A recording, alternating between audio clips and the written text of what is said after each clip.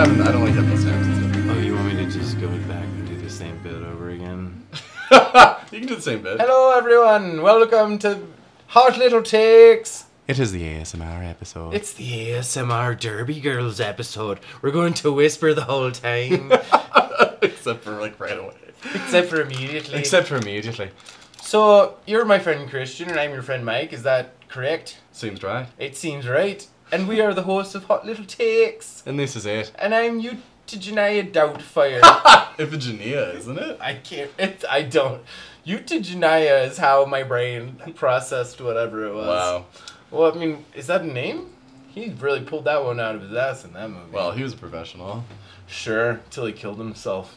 That's how Mr. Doubtfire ends. Oh my god. All my love to Robin He Williams. doesn't get his kids back and he hangs himself. Oh my god. That's Wow. how I mean, that movie's very problematic movies we've been discussing a little Jesus. bit. But Is we that don't how we really, wanna start this? No, we don't want to get into that. Oh my god. He throws a lime at Pierce Brosnan. I remember that. And he goes, "It was a drive-by fruiting," which was very prescient in the 90s and hilarious because Yeah. people were dying. Straight Outta Compton had just come out. Yeah, and white people were making jokes. Jesus. And they still do. Where do you want to start? So where do we want to start? Well, we're obviously we know we're gonna get into the finale of Succession Exactly. tonight, and catching up on the Deuce. celebrate the return of the Deuce. But in full swing. we're falling into our little opening general bullshit. I haven't watched El Camino yet. Yeah, we'll talk about El Camino next week, and I am fucking eager for you to Sure. see this. I'm eager for you to watch several things that you said you'd watch at this point. Well, sure, But it's but- fine. Sure. I've been absentmindedly watching Frasier for the first time in the background. which Talk is- about that. It's pretentious and annoying, and I always didn't like it. And they're very bougie, but also I'm pretentious. You're pretentious. Mm-hmm. I like that. And so there's a lot of jokes that are. It's very well written, well performed, comedically. yeah. They're mocking wealth as much as they're being neoliberal shills from the 90s. I guess. That ran for a long time. didn't Yeah, it? and the ensemble's great. Right. I'm surprised that I have not watched it before, and I've watched like things like Tool Time and Roseanne or Home Improvement and Pick your teeth on my Friends bones. so many times. Right. You know. Right. Cool. I'm trying. You know, usually we have a kind of a dossier of things that we want to sort through, but Well, life has been crazy for us too. Well, we we're don't also- get- we're we don't also get trying too to- personal. we're also trying to do this podcast once a week now that we have to pay for our hosting. So when we want to start developing some more podcasts. We're working on it. We're experimenting, and the garden is already blooming fruit. yeah, tend your gardens while you may. What else? You know, I watched a new SNL last night. It sucks. Yeah, I was laughing. I did listen to the one we did last, and the SNL shitting is hilarious. Yeah. Yeah, I watched some of the Weekend Update. There was, you know, Che had a couple great ones in the Weekend Update, but That's the thing. Those guys are the head writers, so they set up the Weekend Update to be the tightest thing. Yeah. They prioritize their own. They're making Yeah. themselves look good. yeah. But they're not being good leaders as far as that entire thing. It's like. Those sketches are just like wandering in the woods. It's crazy. Okay, here's the only interesting thing I can think to talk about with SNL is The only about interesting how thing. there's this controversy about how that guy who kept calling Chinese people from Chinatown a slur and he got fired. Oh, Shane Gillian. Yeah, we can talk We shit. don't need to say his name. We can talk shit about We don't that need guy. to say the man's Oh, I'd name. love to point it right at him, though. Well, it's funny because a lot of comedians are taking different sides, and it's kind of the same thing with like the Joker that we talked about last time, where like they're like, "Oh, SJW culture doesn't allow for humor," and it's like, no, you just have to be like contextual and funny and self-aware, and not just blatantly bigoted about that things. guy, I'd recommend it to anyone who wants to just like have an out-of-body experience with someone being just openly racist, homophobic, and just those guys clearly just hate women. Well, yeah, the clips I did see of that thing, you're like, well, he just says it Whoa. over and over again. Whoa. He Did you listen to there's a section that was cited when all that stuff was coming out of those two guys breaking down the hierarchy of what race and gender is the funniest. And they're like, well, white men, obviously. And they're like, you know, black guys are pretty funny, too. Wait, was white men obviously the least funny? Oh, not to them, no. But the open way that they discuss black guys and chicks and gay guys, like, it's so brutal. Well, and SNL is fucking ridiculous because they will hire a guy like that, realize he said some shit like that, fire him over it, but then also kind of, like, be writing such a politically correct, safe line with a lot of the things they do. And, you know, the way that they're and things that they have, as we've talked about before, like, are responsible for, like, how Trump got elected. Yeah. And they clearly... They're part in that. And they clearly have an agenda politically right now. Like, I think that there is definitely an official, unofficial endorsement from SNL for Elizabeth Warren. Yeah, and I hate that. They really push her in all of the political sketches. And Bernie Sanders was not featured in the political debate thing that they did to open this episode. I don't want to get into I do have a lot of political opinions about 2020, but... Well, sure. That's for our other podcast. Yeah, I don't want to say too much. It's called The Guillotine. It's called The Bastille. Oh my god, speaking of that, I just want to show you my new background on my phone. It's a cartoon drawing of Marcus Smart from the Celtics dreaming of a guillotine, because there's this incredible Twitter subculture that is all built around my favorite Celtics player. They call him Smarf, and it's like this also hyper communist community. So there's a lot of this kind of humor. I love that. Oh my god! So he's gonna be my next James Harden as far as unnecessary guys in basketball that I like. Oh my god! Shouts to the Smarf clan. Okay, so I'm glad we brought up basketball actually, because I have been seeing a lot of shit about the China thing. Heat that LeBron. Yeah, LeBron got a lot of heat. LeBron, who is very educated and informed, and has always been very politically outspoken. But he is more educated and informed than people he goes around saying are not educated and informed on the global politics. Of anything. Yeah, it was a tough beat for him yesterday. It was a 7-minute video that I didn't. So what's your kind of stance on how that went down, or how to view that? Well, people are canceling that guy. You know. Yeah, people in Hong Kong are burning his jerseys. Sure. I mean, it's been a really interesting thing because so when this story broke, when the Daryl Morey Twitter thing happened, everyone was kind of freaking out, and they were like, wow, this is really a touchy subject. There's a lot of angles to this. We want to make sure that we have all the information. And it's like, okay, you don't really need to have a lot of information. Hong Kong wants to be able to operate the way that it wants to operate, and China is obviously a very problematic regime. There is not a lot of the relationship between Hong Kong and China is unlike any other. It is unique. Any other place on Earth. Yes. You know, they are a capitalist British colony that is part of China, but it's not part of China. Yeah. And it's been that way for like 150, 200 fucking years. Right. But for a lot of people in the United States to not support Hong Kong is pretty bizarre. Well, it's the kind of people who are like, protesters shouldn't fight the police because the police are... But also, also the government shouldn't have so much control over my life. Right. But so I'm going to kind of defend LeBron, because there's been a lot of hemming and hawing from other players and other coaches like Steve Kerr and Greg Popovich, these guys that are like typically really politically outspoken and like go at Trump all the time, and sure. But they've been, these players, when they are like thrown this subject in their face, kind of are like, I am not gonna besmirch my brand by doing this. Well, yeah, that's the clip of the woman. It's been going everywhere. Harden and Westbrook, the British lady who's like, how do you feel about involving political discussions in the NBA? And they're like, I'm sorry, ma'am, you're not allowed to discuss things that don't have to do with the NBA. And she goes, but it does have to do with the NBA. Yeah, and it does. But they take her mic away from her. Yeah. And it's like... It's been kind of a shit show. This is like the first real shit show that the NBA has had since the lockout, probably. I mean, the NFL has to do this like once a week, basically, but the NBA is usually clean of this. But here's what I was going to say, defending LeBron. Because they're progressive. Yeah, they're the woke league, right. Right. Is that because of all of, like, the hemming and hawing and, like, these kind of nothing burger answers that the coaches and other players have been giving, there's been, I think, a lot of pressure on, like, well, what is LeBron going to say? Because he's the one that was, wearing... He's the face. He's the face of the league. He's a Michael Jordan with a political Exactly, angle. Because Jordan... Because Jordan was like, fuck them kids. Yeah, Jordan wanted to do nothing with any of that bullshit, man. Jordan had to get paid to work with cartoon characters, man.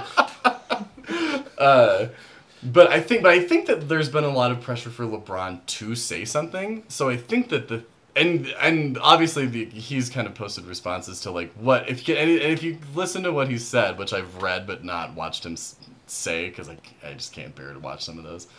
I think that he was actually he was kind of saying the opposite of what it sounds like he's saying, but still I don't know. I think that all of these players should be able to say whatever they want all the time. Yeah, that's like, and especially some of them should. I kind of hate when they don't. But this is I think Kaepernick getting fired. Yes, but I think that pressuring them into saying stuff is fucked.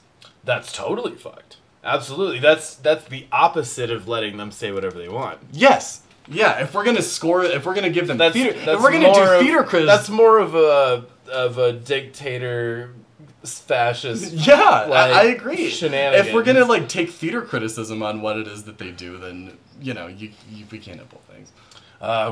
It's funny because we keep talking about these entertainment things the last couple of weeks, and it's like, well, we're making this a political conversation now. Yeah. And we're trying to really dance around the fact that we are obviously kind of Bernie Sanders fans. Oh, yeah. Yeah, baby. But it's tough to have those conversations, like, the entertainment industry and, like, in not just film entertainment, but just American popular culture. Yeah. Like, Billie Eilish just donated all of her Atlanta earnings to Planned Parenthood. That's super fucking woke, and I'm sure she can't afford it because her parents were already rich, as far as I know. Oh, is that right? I don't fucking know. I don't know much about that girl except that one song. This just in, her music sucks. One of the women that I know that I work with who's like middle aged does like spin cycle, and that's one of the songs she plays. I don't know what's going on with the younger generation now. They're all into the boys. I don't know what's going on with the younger generation. The boys are into the Joker, and the girls are into Billie Eilish, and they're all on the TikTok cosplaying. Everybody's going to the jokester. What's going on? We're slowly transmogrifying into the morning show hosts that we really wish we were. Wow, some really brutal allegations about Matt Lauer came out this week. Again? Wow, man. They're really rough. Does it have to do with his hairline? No, I wish it did. Oh, no. Yeah, that guy's done. Whatever, dude. I want the fucking Epstein name. I want the Epstein name! There's so many there's still, like, memes coming out. They're like, hey, by the way, it's been 5 weeks, and we're talking about impeachment, and we're talking about a lot of crazy things that are just being pushed right now, but remember how that guy who had all the names of all the rich pedophiles died? Killed himself? Quotes. Yeah. Oh my god. It's unreal. We're gonna be 7 years old, like, screaming at buses. Oh, absolutely, dude. It's gonna be people like JFK was killed by the FBI and Hoover. Yeah. And we're like, whatever, old man. I was never like, whatever, old man. I was like, fuck yeah, give me all of it. I wasn't either. But sometimes those old men also were billionaires. Those same... But you know what? I sat down with those billionaires. You know what I think is horseshit? Those same old men that will talk to you about the Kennedy assassination won't hear about 9/11? Yeah. Oh, you mean how they had plenty of information to know that was probably going to happen and they just did fucking nothing, yeah. I don't even go for the, full inside job. Oh my god, this podcast is getting off. Christian, we are not a conspiracy theory 9/11 truther podcast. What is happening right now? All right, let's talk Succession. This is what's going on in the world of entertainment. Is that because How are they going to sell these movies to China if China isn't going to let them sell these movies? That is one of my South Park, I haven't been following this thing, but I know South Park's been going to war with the whole thing because they made an episode about it. China didn't like it. Canceled South Park in China. And then South Park coming back with like more episodes about it that are getting bootlegged and spread around China. Oh, wow. I mean, can you imagine this happening in our... I'm trying to think of the opposite scenario, because we have a lot of friction in the United States right now, but where there's, like, information about our day-to-day lives that are coming from other countries that start spreading like wildfire, or being accused of conspiracy theory or whatever bullshit. But I mean, like, it's gotten to such a level, it's like, South Park. Like, basketball. Yeah, these are the things that are going to get us killed. World of Warcraft, like Marvel movies. These are things that like are somehow wrapped up in the economics of World War III. Yeah. Or the next Cold War. Right. And I realize we sound crazy right now. I feel steady as a piano. But not to get off topic of craziness, I was telling you before, because I've ranted about copyright law, you have things like Monsanto and stuff like that. Like, it's not just entertainment. Like, it gets into the food people grow. So there's people who grow a certain potato or a certain grain that is copyrighted and then, like, have their farms, and this is in other parts of the world, because they got a seed. A copyrighted seed. Yeah. Then you look at the weed industry, and those motherfuckers are just cloning shit and trying to make it crazier and crazier and crazier and crazier. And they're inspired by the business that's growing out of that. That happens with in wine, like with roots and stuff. People will buy, roots from. Yeah, they'll auction that shit off, I bet. Yeah, so you can you can grow clone, and do that. They do that in Palisade. They have. That's like kind of a pretentious movie I'd watch. Is like the wine grape auction, where they're just auctioning off branches of a fucking vine. Lucky for you, I've already written it. Let's do it. All right, It'd be like Best in Show. While we're on the topic of wine, I say, let's talk Succession. Hit the music.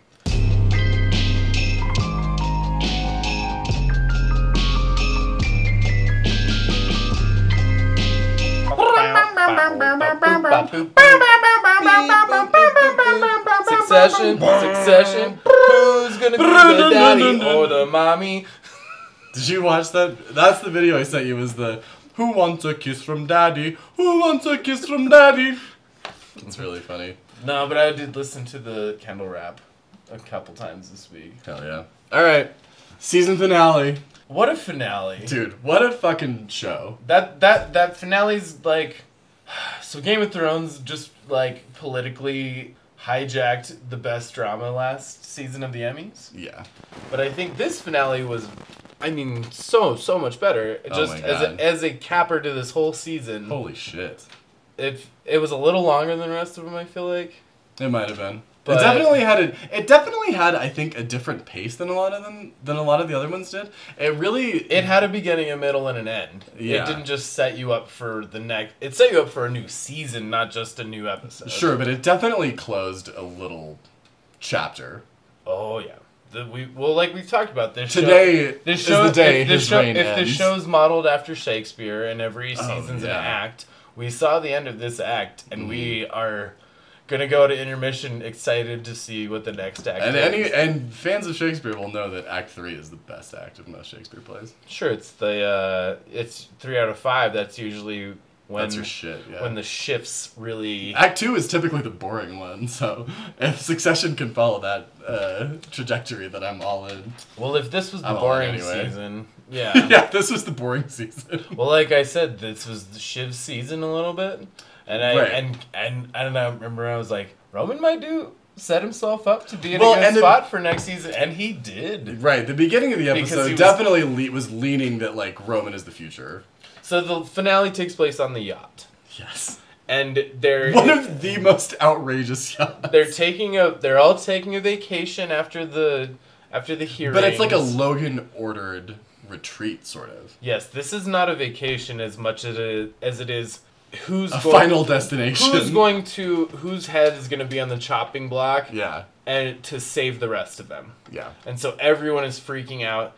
And Logan's like, we're a family and we'll make this decision together. And everyone knows that means that it could be any of them and it'll be up to him. Yeah.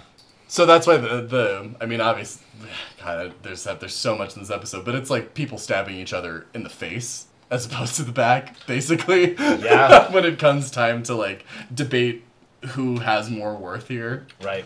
So let's run down the list of characters. All right. Ending with Kendall. We'll end with Kendall. Do you want to start with Shiv and Tom? Yes, I totally want to talk about that. Because we had brought up a couple weeks ago that I was like, I always want more of this, and then this episode finally was like, brought it here to it is on a fucking frothing platter. head. Yeah, fuck yeah.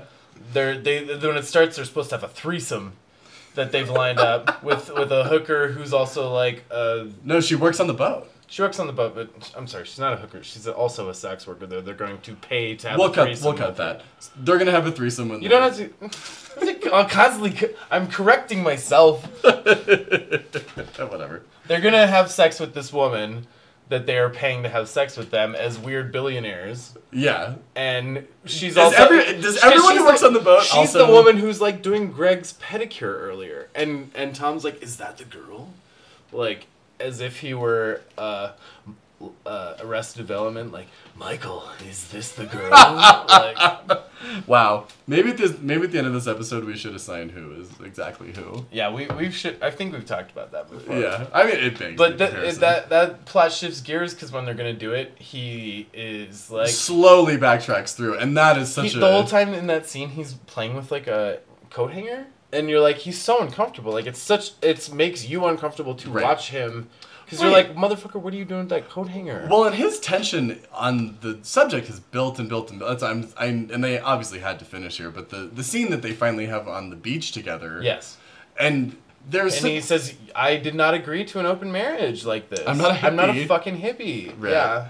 And Shiv's response to that initially is so funny because she goes from, like, being shocked and this is obviously knowing that. Right, and then she does this moment where she almost she feels bad. She does because he's so open and he's like but she almost tries to like play on the emotion, apologizing. Yeah, but like can't quite get it out. Everyone in this family is a trained sociopath. Yeah. Who has terrible sense of self to real feelings, to honesty, to any of that. Right. The conclusion of that plot line was basically Tom doing my favorite thing, I think, in the whole episode. He took my fucking chicken. Well, yeah, Tom fucking rolls in there like a psycho with those glasses on, and he sits down and he fucking eats Logan's chicken to his face, like right in his face, and he goes, "Thank you for the chicken, Logan." And he's like, just like slapping his dick in his face. Like, if you're going to fire me, motherfucker, remember that I am your son-in-law. Well, but then... And I've been cucked by your daughter. Well, but, and I'm sick of this shit. So Shiv lays herself on the coals to protect Tom. She threw Tom on the coals. She did in the meeting, but at the end she says to Logan, Shiv, not Tom. Shiv had no clout at that point. Shiv had already... I think that Shiv has a lot of clout. But I think in Logan's There's a reason the 2 episodes have ended with her and Logan watching TV together. But I agree that she's still in his inner circle. But like one of the big arcs of this season was how she fucked up and Rhea slipped in. Well, sure, but she negotiates with Logan to not get rid of Tom. It's like with Kendall where you're like, well, he made a comeback though. This season he made a comeback with his father. We'll get to Kendall. Yeah. All right, so let's talk about Roman. Roman was kidnapped by some... Not kidnapped, he was held hostage. And then... he was held hostage, but but it all worked out. In Abu Dhabi. Is that where they were? That's not where they were. No, I'm just kidding. They were in Dubai-ish thing. It was like very rich Arab princes and stuff. Yeah, but that worked out. When they worked out a deal, the two old white guys were his like cronies for that. And then, but Ronan said to Logan, "This is bullshit." Ronan. Roman. Roman. Sorry. What does Houston say? He says he should hold a gun to his head more often. Yeah, and then one guy walks. There's several scenes in this where people leave the yacht. Yeah. There's also the Pierce girl. We'll get to Naomi Kendall. Pierce. But Roman, those are the main elements. Roman mostly comes out okay. I mean, that's kind of the end of Roman's run on the episode. But also, I mean, the real great Roman moment. But he comes out on a good high. Yeah, They great put him as the new COO. Yes, he takes After the Kendall. full position Yes. that they were splitting. The real great Roman moment of the episode was him telling Kendall and Shiv that, can we not just talk like normal humans? Yes! Oh my god, I was laughing so Can we hard. not just talk like normal humans? Shiv? I was cackling at the screen during that scene. Oh my god. Because you finally see, it's nice to see the three of them kind of plotting together. I die every time. And then teasing their little brother, where he's like, can we just talk like normal people and not get too sentimental? And they go, can we just talk about... Oh my god. Anytime that those three are like... They grew up together. Every time they love each other, I die. Yeah, I I kind of want that to be the way the show works. Is like, just team up for once. Yeah, the three of you just love each other. The three of you can rule this empire and possibly benevolently. Yeah. You know, and not be your father. And Yeah. instead, all of them are just like cutthroat. They've been taught to be so cutthroat that they treat each other that way. They're not on the same Were they team. taught to be Rhea killers? helped, but Rhea helped them do a little bit of that. Yeah, she did kind of light a spark under their ass. Rhea was definitely some kerosene in Yeah, the it equation. was an important boss battle. Yeah. Yeah, that's, For, that's for, what you said for last the succession children. We could talk about Connor, but... Oh, no, I do want to talk about Logan. Connor basically pleaded to Logan to give him more money to finance... a little $100 million. Dad, a little $100 million. Dad, just a little $100 million. Like, what a fucking jackass. And also... I heard you just away $500,000 on a fake This show is Napoleon good comic. at constantly reminding you of the context of the opulence of these people, because they are like modern pharaohs who just snap their fingers and lives change. Yeah. Many, many lives change. They're Yeah. so powerful. Yeah. So for him to flippantly be like, a little $100 million. Yeah. And Logan's like, fuck you. And he gives him the ultimatum. He's like, your campaign's a joke. If you want me to bail out your fucking whore's play, not to call her whore, but your prostitute's play, like that's some Logan. So I guess to look ahead just for a second, I guess the presidential campaign's not going to happen. I really thought that was going to be But I can still see next season Connor being like, Dad, I'm just going to run for governor. I told you I wouldn't run for president. I'm just going to be a governor. And then I can be president down the line. I'm going to prove to you, Dad. I think that's valid. Because when they were going around the I think you're going to be glad to have this on record. That table scene where they were all going around and throwing each other onto the bus, and it's Yeah. just like, well, what about you? Well, what about me? Well, what about them? And Connor's had an entire bottle of Burgundy. And Connor said, after having been told that his father has no faith in his presidential run, he goes, Dad, just let me do it. I'll do it. And Logan looks at him, he's like, no one's gonna fucking believe that you're the secret brains behind the operation, you fucking moron. I appreciate, like, it's devastating. He's like, I appreciate your offer, but let's think about it some more. And Jerry even talks about Kendall. She goes, well, the second eldest son. And they cut to Connor, who's just like, what am I, chopped fucking liver over here? Just fucking A1 stuff. Okay, so should we Let's just talk about Kendall. Should we just give Greg that one little shout out for the rosé scene because it's incredible? Oh, it's not my favorite. Oh, you have a favorite? You have a favorite champagne? You have a now? fucking favorite champagne, Greg? Well, you can't help but notice. I would love to play Tom. Tom's the character. Who do you want to play in this as an actor? Actor to actor. If we could do like a stage version of this, which character would you? Well, want you know to who play? I would. You know who I think is the funnest part, and we should give this a little shout out is fucking Stewie. I would love to play Stewie. Stewie's fantastic. That scene was great. I was listening to I'd another. also like to play Roman. Romulus. Another podcast brought this up, and I was kind of floored to hear this. There's 10 episodes. Stewie is in 3 scenes in the entire... In this season? Yes. But he was in enough last season to be like a presence that still Yeah, exists. but even in those 3, and I guess their proxy battle is is part of the whole scene season. he had with Kendall and Logan, because Logan was desperate straights, and he's like, call Stewie. And they meet up with Stewie, and Stewie's like, go fuck yourself. Yeah. Basically, to both of them, and which is exactly how some Shakespeare Act 2 shit would end, is the guy that they were dealing with earlier was like, you fucked it up. Yeah. Now you're on my bad side. And I loved it, because that whole piece of the episode came and went very quickly. They obviously brought that up in the beginning, but them taking that boat out to wherever Stewie is, and then he coming was nearby. back, like that all happens really quickly, and it was doing such a good job of like, okay, we tried this, okay, maybe Roman has good news. Nope. Okay, we're gonna go try this thing with Stewie. Nope. And it was kind of just like going down the list and back, and it was like Kendall. It all goes the bell back was to ringing. Kendall. And there was the one shot that, and I texted you this, that I was like, oh, yeah, early fuck. on where he's doing the crucifix. Yeah, when he's crucified in the pool, I was like, oh, that is precisely my shit, right up my alley. Love to see a shot like that. And within a minute and a half is followed by, what do you mean, Dark Normal? All right, so should we just talk about our boy? Yeah, so Kendall, the number one boy. So, well, Kendall ended up being the choice. The whole tension of the entire episode is who's going to be Logan's chopping block. Yeah. And I mean, we kind of knew it was going to be Kendall the whole time. Well, they really bounce it around. Yeah. They really play that, like, it could just be two of these underlings they throw under the bus, and everyone's fucking... That scene is great, where they're just...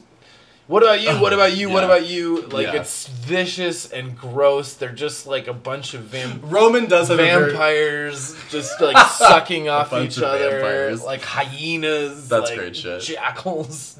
Roman does have a very sweet moment defending Jerry. Yo, and he has a really sweet moment when Kendall is announced as the choice, where he goes, no, and he's looking at him. He's like, "Are you okay?" And Kendall's got tears in his eyes. And So Roman's like, "Fuck I have a this." question for you. I love Roman. Man. I do too. I love. He did defend the fuck out of Jerry. Yeah. And he made the point. He's like, "Oh, because she's a woman," and that's how he saved her. Do we really want to fire the only? Do we really want to kill another woman? Senior exec. Okay, I have a question for you. I'm sorry, I keep playing with these flowers for whoever's listening. I'm like making noises. We said it was the ASMR episode. It's the ASMR episode. When does Kendall decide to do what he does? That was I sent you the article where they asked Jesse Armstrong that, and he said it's up to us. So he said he might have a different idea than Jeremy Strong does. And it's okay for whenever you as the audience know that. But I think that's a really hard question to answer. Because I know that Jeremy Strong plays it like he accepts and placates to the decision. He kisses Brian Cox on the cheek. Right. Because I think that would be... After he goes, "You're not a killer." Yeah. That's, I think, when people think that... I think it's when he says, "You're not a killer." I think that might be my favorite answer is when he goes, Dad, do you think I could have done it? And he goes, "No, because you're not a killer." And I think he goes, "I'm going to kill you now." And that's where... I think that's my favorite answer to that question. I think that... Okay, so I hear that because I think that that reads pretty clear. Well, that would click the man's pride on such a deep level to be like, you know what, motherfucker? I will kill you. I'll show you what a goddamn killer I am, old man. It's some Caesar Brutus. I just kind of wonder if Kendall hasn't always been prepared to do this. Because so Greg clearly has the things. Greg has the papers. The 3 papers in his butt. And then they fly over together. But Kendall gave Greg an apartment. Yeah, they have a relationship of their own. They have their own little scenes. If this were Shakespeare, Greg would be this weird go-between Tom and Kendall, where he's like a lackey to both of them, and you kind of don't notice how maybe something integral like a note affects the entire plot. Jesus, I'm sorry. So has Kendall been a killer since he became a killer? And I was think he? And was Kendall- he when he was he always a killer? like think about so the was end his of pretending to go? Do you think this whole season and all of the post car crash shit from last season is like a ploy? And he's still wanted to fuck his dad over this whole time? Well, I guess the thing that my thought is that as soon as Logan had forgiven and embraced and vowed to protect Kendall, that's when he following decided to take him down. is that he knew that he might always have to. Or Because if Logan always has this over him, Kendall Right. needs to find something Right, that can right, fight him back. Well, and the thing with So he's maybe not always been planning to do it, but has always been prepared to do it, and was given the reason to have to do it. well, the warped thing about that, like you're my favorite boy thing, is that My number one boy. my number one guy. He agreed to help him get out of this problem. Yeah. But in doing so, it was like an extortion tactic to have Kendall, like, you're gonna do whatever the fuck we want because otherwise Yeah. we will reveal you as a killer. Yeah, he neutered him. And that's why it's funny that that's the phrase he uses. He's like, you're not a killer. And he's like, motherfucker, he killed a man and Yeah. you are blackmailing him for it. Like, Jesse Armstrong, I think is the real hero. He's the real number one boy. Oh my god, man. You know, he wrote for a couple of comedy shows that I've heard of, like Peep Show. Did you ever watch Peep Show? I've never watched any of these other things that he did. But there was like comedic I might go things. back to them now. Like, comedy is his background, but this show is high-level Shakespeare, but then it's just like, it'll be a dramatic moment, and Tom will say something like, it just sucked. I don't know, or to Shiv, like something so basic and yeah. not highfalutin. Yeah, Tom has at least linguistically speaking, Tom has a good In a moment of intense drama. Yeah. This show thrives in the moments of intense drama, especially comedically. And the characters who have nothing to hold back and are just saying exactly what they're fucking thinking. yeah. Because unless they are lying. And it's so deliberate, and it's so recognized, and I'm sure they sit around and they go, that's a lie, that's the truth, that's the omission, that's the thing that Right. can help you sell the story. Right. That's how fucked up these characters are. They're like trained sociopaths. So do we want to do season 3 predictions? Sure. And then take a little break. Sure. After you, my frere. Well, okay, so I guess I don't really have any predictions, but I guess I have questions that maybe we can discover our predictions. Where does the next season pick up? The shareholders meeting? Because that's what this entire season has been like, the shareholders meeting, the shareholders meeting, the shareholders meeting. It's been building to that the entire time. I think the next season will start with Kendall. Sure. But this season started With Kendall. 2 days Talking about his dad. But it was 2 days after Right. the wedding. Right. Kendall's kind of... So does the next season... I think Kendall is the Hamlet of the story. Yeah. And will be, like, he's gonna be a huge through-line thing.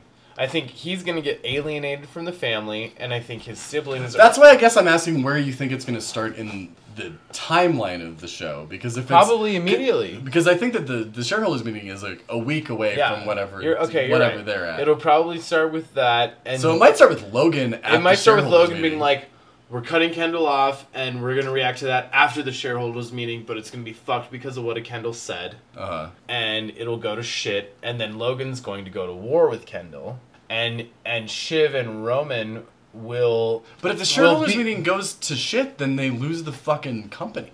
They lose the firm. They'll work a negotiation out where there'll still be an influence, like our Thane and your Thane and our Fife and your Fife kind of Macbeth shit. You think know Cherry what I mean? Jones comes to save the day? Yeah, or they're like, we will own a third of the company now Uh-huh. of this grand monopoly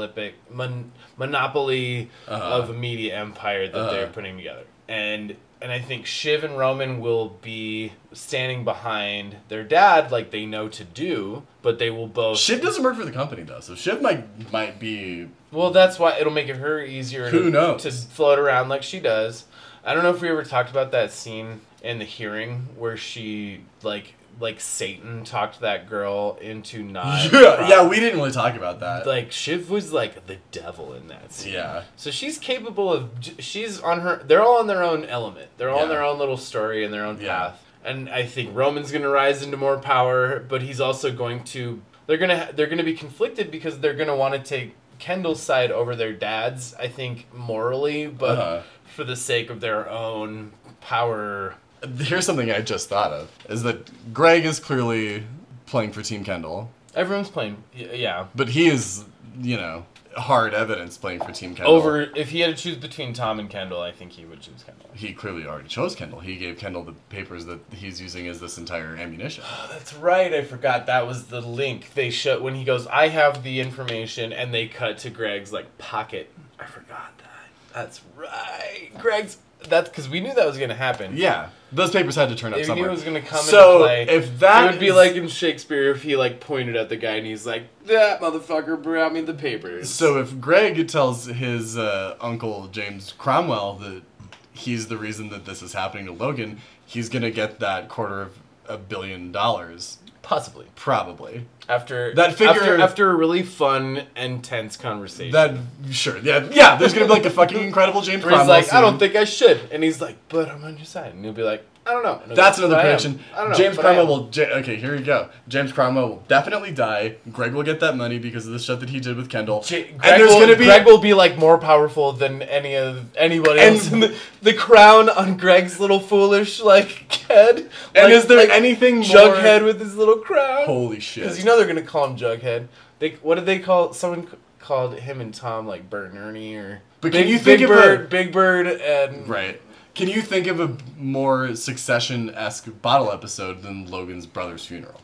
Or just Greg getting all this money? Well, but the bottle episode would be the funeral that they have to but attend. the immediate next one of them being like, Greg now has more money than all of us.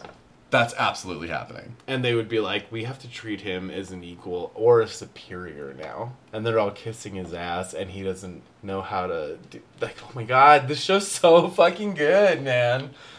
That's the show that we just imagined. Yeah, but I think our predictions have been, pretty... I mean... That seems on the level, though, right? We've been riding the wave of accurate predictions. Sometimes we're way off because they're brilliant... There's brilliant writing. Sometimes we're on point because they are also giving us foreshadowing and leading us on. Yeah, they leave you the trail for sure. Totally. You knew that there was going to be a sexual dynamic between Roman and Jerry. Yeah, right. Because of some, side glance shenanigans. I don't know. All right. Well, what else to say about Succession? The last thing that I'm going to say about Succession is that... just gush for days. I'm going to fucking miss it until it comes back. Yeah, but we'll talk about it all the time, I'm sure. Oh, yeah. We'll probably rewatch it and tell all our friends to watch it because this show, I think, is now starting to get to the point where... these are the kind of shows where if they run for 5 or 6 or 7 seasons, they really don't get a lot of viewership till they've already run for a couple. And guys like us go around and say, you should fucking watch this. Yeah. It's about these opulent billionaires who rule the world... And have this incredible power. And it's really funny. And it's like Shakespeare. Alright, Succession fucking rules. We're gonna take a break, then we're gonna come back, we're gonna talk about the fucking Deuce. Yeah, you guys take a break too and listen to this cool song from the show we like. Dreaming is free.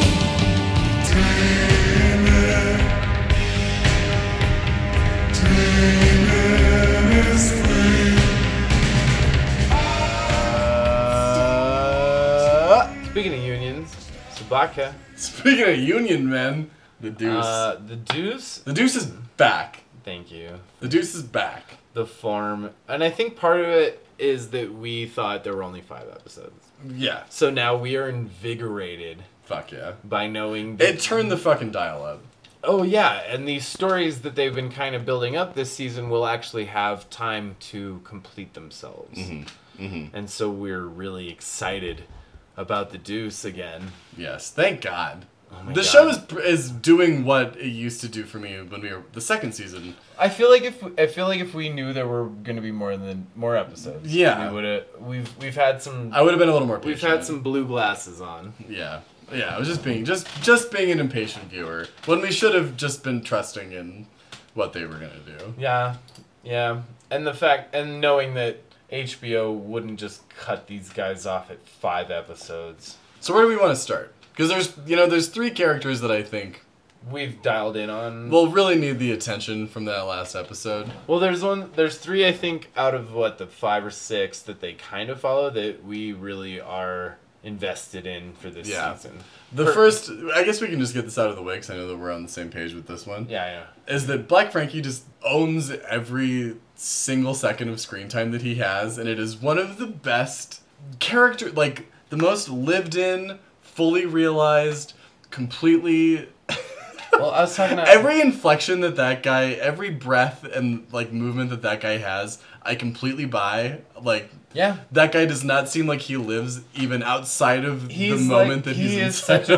He's such like a top enforcer for this whole group of earners that we're following in this thing. I was talking to Huck about Black Frankie and how you look at him in this season, he's wearing expensive suits and stuff now. Like his clothes have changed. His arc, yeah, absolutely. His arc from guy in the back of a van selling guns and talking about Vietnam has been an incredible, favorite of mine. I got a crib. Dude, he's like soft spoken and chill but very firm at the same time. Yeah, he just gets shit done. He knew how to do that fucking the tracheotomy. Yeah, exactly, dude. That was some fucking jungle Vietnam shit that he witnessed in a tent once. Yeah, and his moments in this last episode were smaller than that one, obviously. But I just watching that episode, I was like, this guy is putting on a fucking clinic and like living in his moments as an actor. He's fucking great. Well, and being like such a likable character. Oh yeah. Like if we were going to spoon feed me, if we were going to talk about the Shakespearean dynamics of the Deuce or whatever, like that would be a fantastic. The Deuce, Deuce is more Chekhovian than it is. Yeah. Totally. But there's which is why I fuck with it. But there's a guy like that. It's like the soldier. It's like the soldiers in Three Sisters who just like roll by and get shit done and party and have a good time, but are also like the guy they call that guy. Yeah. I'm glad we're starting with Black Frankie. I just love that guy's performance. I thought you were going to talk about Paul. Okay, let's talk about Paul. I do have one little note that I want to add into this because I know that a couple weeks ago, when Todd was still walking with the living, they showed a scene of a play that he was in, and we were like, I don't know what that is. It's a play called Bent that is a very important play to the gay community. The World War II Holocaust. Yeah, and that's one that we probably should have known, but I've never seen it, so. Well, we live in. People should fucking produce that. Yeah, someone in this town should produce that play. Then. But I know that it's a big. I know that play is a kind of a monumental moment. We did know that was a real play. Yeah, this show does not make up anything. It's all real shit. There's another good theater reference and there were 2 in this one scene. And if we're gonna talk about Paul, let's talk about this scene because I cried. I cried out loud. When he has all of the pictures of Paul, or not all the pictures of Todd, his lover, who is now deceased. He has them sprawled out on the bar that he's showing to Abby. She pulls up one. She says 5th of July, which is obviously also another play of the period. That's a big Steppenwolf play. And the moment, I think probably the acting moment of the season is when he gives the little King Lear quote to Abby, which I'm paraphrasing is, what fleas are to little boys are we to the gods, or whatever the thing is. And she doesn't know what it is, and he says Shakespeare. And then he holds up the picture of Todd, and he says, do you think I could have lived with this man for 10 years and not picked up it? And then he just, like I kind of want to do right now, just breaks down. Just breaks it down. It is one of the most beautiful character journeys I've ever seen in anything, I think. Well, and I feel like this show is finally giving that its front seat. Yeah, absolutely. Because it's been the Paul plot and the building, even in the last season, the building tension of the AIDS epidemic was being foreshadowed, but always is kind of a B plot. Yeah. And now that we've only got a few characters that we're really following, that is definitely the most, if not one of the most compelling of those plots. Yeah, God, I don't know. I don't really know what else to say about it, but in that he is prepared to. Should he die from exactly. the? Should he die from it? He thinks he's probably got his own death sentence on the way because of this relationship. And he's prepared to give all the money from liquidating all of the clubs and all the stuff back to the thing. There's a lot of Tony Kushner. What a great character. There's a lot of angels and Tony Kushner. It makes me want to see him as America, actually.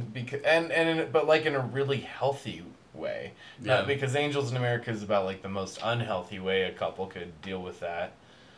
You know? Yeah, wow, you know? That's great stuff. But this plot was his like just devotion through the entire situation, bringing in Todd's parents and then ending the episode calling his own father. And we thought that was the end of the goddamn show. And we were like, that's a satisfying ending. I buy that, like, yeah. You know? Yeah, I mean, I've got nothing for praise for that actor's performance and that whole streak of the writing, but if we're talking about the epidemic, that can lead us into Mike, who is... Yeah, that's hard to pill swallow watching that one. Yeah. Mike, who we haven't seen much of other than being offered a club, is given a... the death sentence. No, in his mind, certainly. He's not given a positive, but they're like, whatever the result was, they're like, this insinuates that you probably are gonna... He says the beginning of the end, and the doctor says this is the end of the beginning. Yeah, the end of the beginning. That's like was that the title of the episode? Because it should have been. The episode was this trust thing. Yeah, it should have been the end of the beginning. But then, so he goes to the club and tells Vince that he's got to go, and I wonder if that's the last that we see of him. If he's preemptively doing... I don't know if we're gonna see Darlene again after last week. You know. Yeah. Also, speaking of back and touching back to what we started this with of things that we thought were wasted plots, Madonna. Gaptooth Girl is back. So I guess that little plot was kind of a waste of time. But they just wanted to get David Morrison there. Man. Like we know we have a couple at least episodes left to go, and we had so many assumptions about how we thought this season was like not meeting our expectations, that they were clearly just building up something. Yeah. So who knows what's going to happen? It was very foolish of us to think who that this knows wasn't if gonna... Larry Brown is going to show up in the last episode and save the day. And save the day. Like Superman. So what is the day to be saved? Is it Vince's life? I don't know. I think... Okay, are we going to talk about the Vince plot now? Let's do Vince. We're going down the list. I have mixed feelings about the Vince stuff. I think... So we've seen... Sorry, I keep fucking with this thing. We've seen the gangster guy whose name we can't remember, Eddie Dillfingers, or whatever. Eddie Dillfingers. Dill Pickles. Dill Fingerino. Dill fucking Pickles. Tommy Donovan. Tommy Longo. Tommy Longo! Fuck yeah, dude. See, we got it. We just had to figure it out. Hell we just had to do a little word association. Yeah.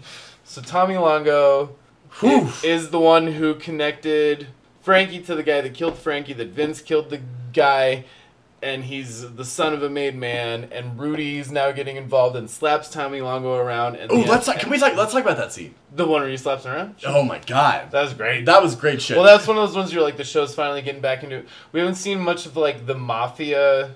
Well, and that it's just been like, are you gonna give me a cut? Are you gonna give me a cut? And you're like, maybe these guys will kill Frankie, and it was a red herring. Yeah. Well, but also, I mean, like Tommy Longo was. Rudy was. You thought maybe Rudy might be the one to kill him. Yeah, but Tommy Longo has been in the shadows, secretly going to be the true evil of the thing. Kind of in retrospect, obviously. Well, yeah, but you know, yeah.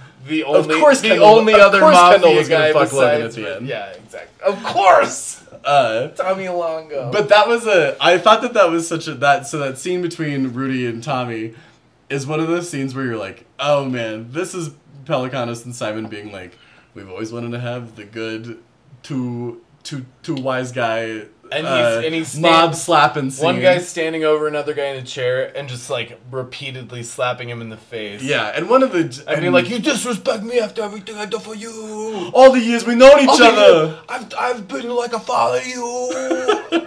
Shenanigans. But like, you know, just like shoot it into my fucking veins. I'm fucking here. Absolutely. And that was one of the best wide shots and just great physical acting when Rudy lifts up his hand that last time. You see the entire the entire other half of the bar is aware of what's going on in the tiny little billiard room next door. Can you imagine? And everyone's just silently like, "Oh my god, this motherfucker's gonna shoot this man." Yeah, and then he does. No, the other guy does. The other guy does. And then Tommy Longo shoots Rudy. In the damn face. And it was not surprising at that point, but like... No, I kind of felt it. You're like, well, now Vince has no protection, because Rudy had committed himself to protecting Vince, and Vince's choice to kill this guy on behalf of Frankie as an earner, and he went to the higher up guy, the older guy. We've not met this the maid guy. The maid guy. And he was like, this was my call. So maybe Longo got paid by them. Who fucking knows? But Rudy had kind of like... We find out Rudy's the Professor Snape of this entire show. Yeah. Who really had Vincent's back. HP fans rejoice. Yeah. Who was to Vince's Harry Potter. I was protecting you this whole time, boy. I've been protecting you this whole time. Obviously. I'm so annoyed I made a Harry Potter reference. Hey man, I read Harry Potter. But we should do a Wizard People episode. Sure. We could just do a Harry Potter episode. Okay. And just go down a real rabbit hole. Katie will want to be on that. Yeah, I think that's what this show will devolve to. Also, crazy thing about... So, that guy who plays Tommy Longo, I can't remember that actor's name. I don't know. I read somewhere, I believe, was the original guy that Matthew Weiner wanted for Don Draper. I thought it was the guy who plays Rudy that you said. No, it's the guy I think he plays Longo. Oh, the entire time I thought that like a Rudy guy had read for Don Draper. And I was like, really? The Longo guy, I kind of see it sometimes, but I'm like, he's got none of John Hamm's... He seems like 10 years younger than John Hamm. They're probably pretty similar. That guy does not have the hair that John Hamm has. John Hamm is goddamn Superman looking. Yeah, like you just need the part of Mad Men to go off on the rails. Just want to talk about John Hamm. Well, he's like so fucking handsome. He's like Sam Spade. He's like Christopher Marlowe. Wrapped up in a big old... John Wayne pancake. John Wayne pancake. Oh, God. Hell yeah, though. Dude, fuck yeah, John Hamm. Well, this show... Don Draper performance. I love that there are certain things where, like, we're always going to go back to The Wire and Mad Men and somehow make whatever we're talking about have to do with the character from one of those two shows. Oh, Jesus. Or maybe Breaking Bad on occasion. Oof. You know, I've got... I'll watch El Camino. We're gonna talk about El Camino, and I think because we don't have any more Succession to talk about. It's gonna lead into a Breaking Bad discussion. You and I need to start figuring out things to talk about, or watching some of the things we promised each other we would. Sure, and I mean, you know, man, by the time the Deuce ends, we're gonna be 4 weeks out from Mrs. Maisel, like shitting in our shoes. I've seen that trailer a couple times. Featuring Luke Kirby. Okay, so going back to where this kind of went off the rails of predictions about the next couple episodes. Yeah. One thing I know is gonna kind of break down is D'Angelo and Luke Kirby are going to take over the block, and they're going to turn it into modern Times Square, right? With all of its Coca-Cola ads.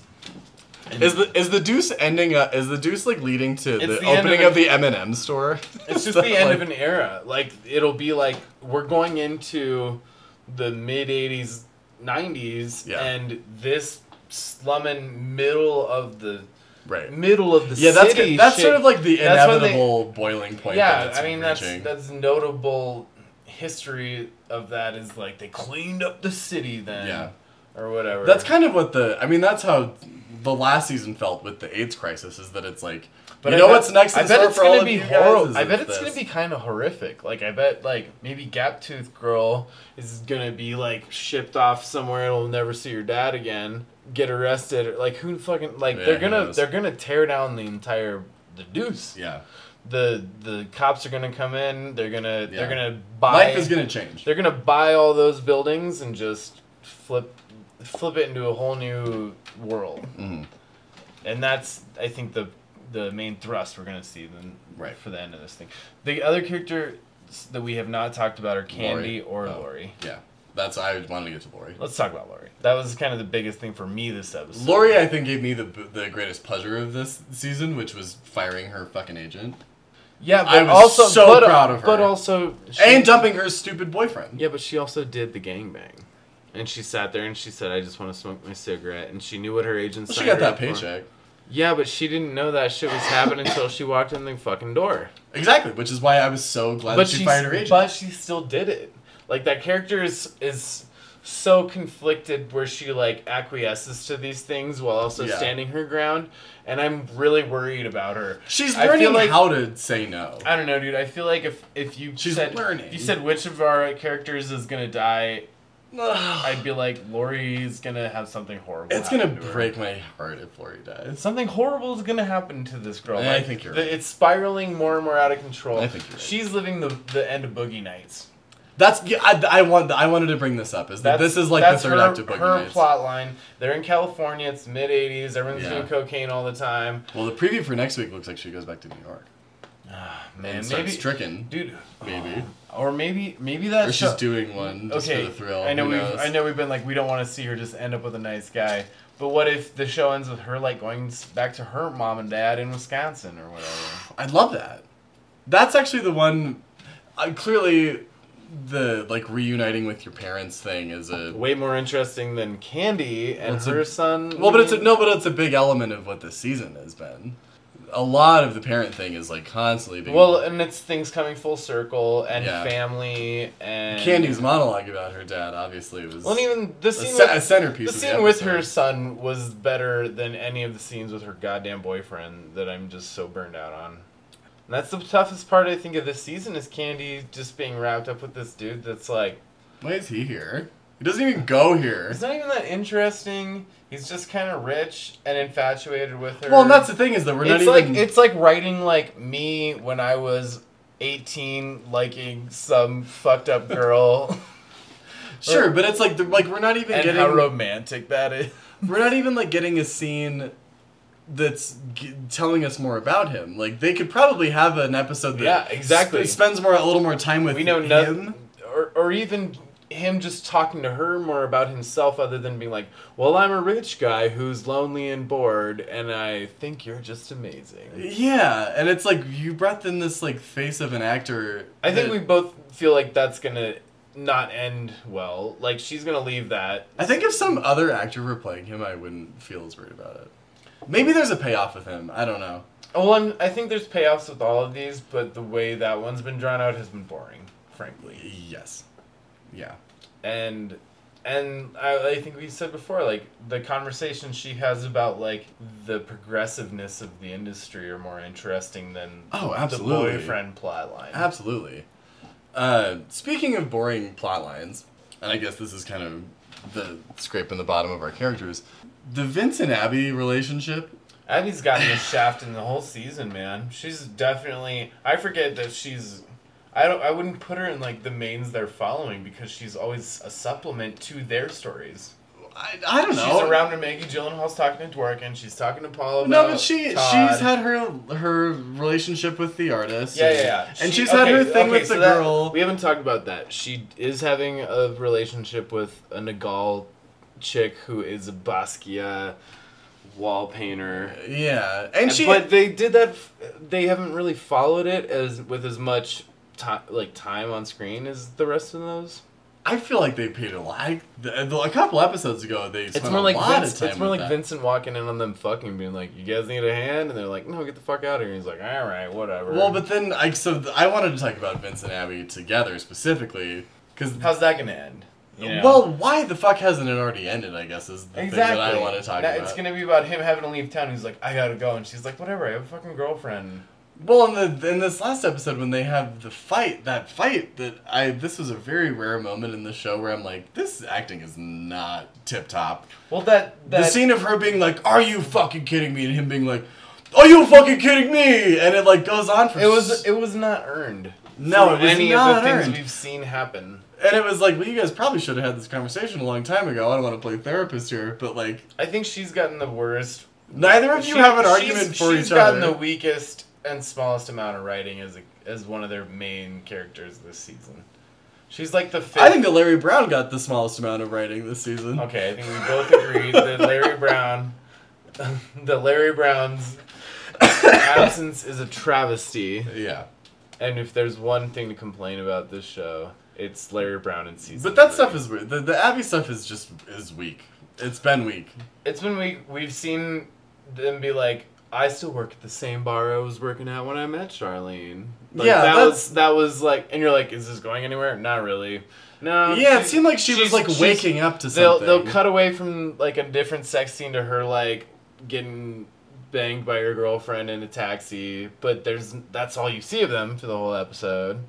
And she's supposed to be the one that's having the conversation, or at least another one of the ones who's having the conversation about exploitation. Yeah. And I know there's a lot of female writers that are working on this show. And the directors.